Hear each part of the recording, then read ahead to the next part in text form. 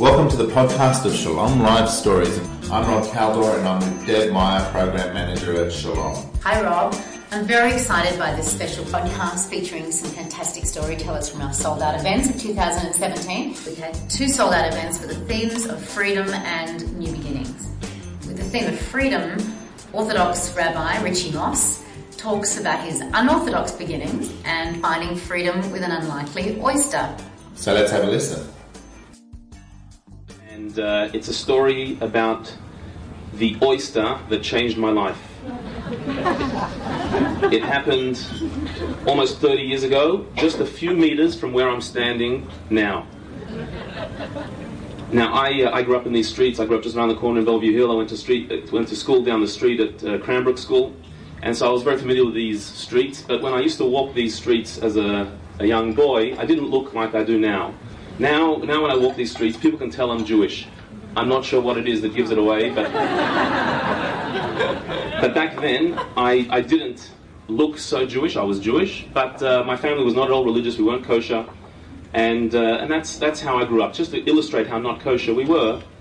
So the oyster story. My family, my parents had a beautiful custom growing up, and that was that during school holidays, they would take each one of their kids out for lunch to a restaurant that they chose. So every day, one of us would choose any restaurant we wanted, and either my mum or my dad would take us out for one-on-one individual time. It was really good quality time. I've actually tried to continue this in my family, although my parents had it a bit easier than me because they had 3 kids and hundreds of restaurants to choose from. I have 9 kids and 3 restaurants to choose from. But I remember very clearly once when it was my turn to choose. I was about 13 years old, and I chose George's Restaurant, which is, I believe, here on New South Head Road, still today. No, just closed down maybe. Okay, another choice gone. So I was going out with my mum for lunch to George's. Now, it was quite an opportune time for me to be sitting with my mother because just after my bar mitzvah, I'd started to become more religious, and my mother was not very approving of it. Our relationship was somewhat strained at the time. She was extremely worried about what I was doing because at a time when my friends were experimenting with girls and drugs, I was experimenting with tefillin and Talmud and hanging around shul with old men. And so this was a very big concern for a Jewish mother. Had I become a Buddhist monk or become vegan or joined ISIS, that'd be fine. But frum, it was a big problem. And so she was concerned, and our relationship was somewhat strained. So it was a good opportunity to sit together one-on-one time and to chat. So we sat there in George's, we ordered, the food came, we were talking. And as I was eating, my mum was looking at me with this look. Now, I had ordered for lunch oysters Kilpatrick.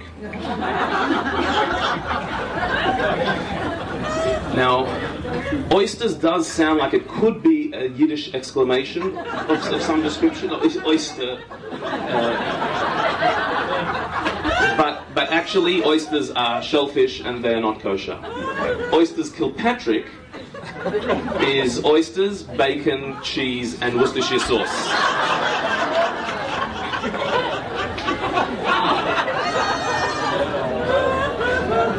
Worcestershire sauce is completely kosher. The rest is not, and that was my lunch. And as I was sitting there eating, my mum looked at me, and she said, "It's funny. This morning you went off to shul to daven, and today you're having oysters Kilpatrick for lunch. One of them is going to have to go."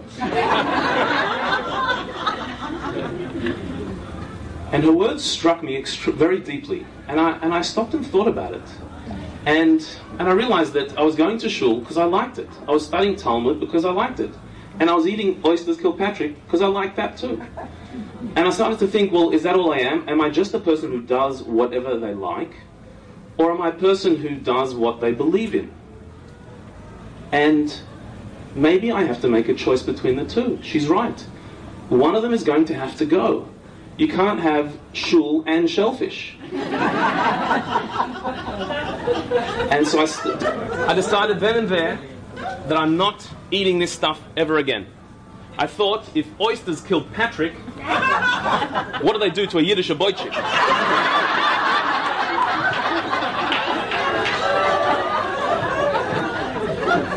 And from that day, I have not eaten treif ever since. Now, something weird happened when I made that decision. I felt free. I felt a strange freedom inside me, which was strange because I had just cut out a huge amount of food from my diet, including many of my favorite foods. I'd restricted myself, and yet I felt liberated.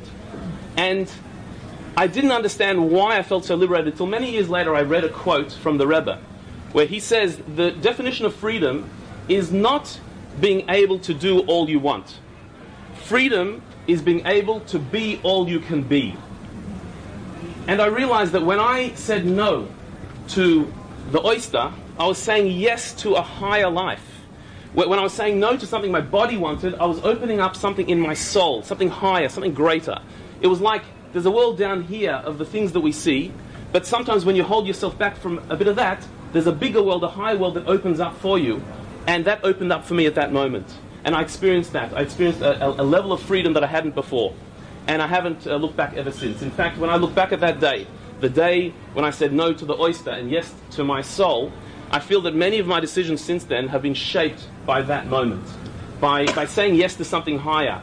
Not always doing what I want to do, but doing what I believe in that's even higher than that. And so I think the choices I've made, the woman that I married, the family that I have been blessed with, the community that I've grown, I think it's all thanks in a way to that day, to that decision I made. And so I do believe that the world is your oyster if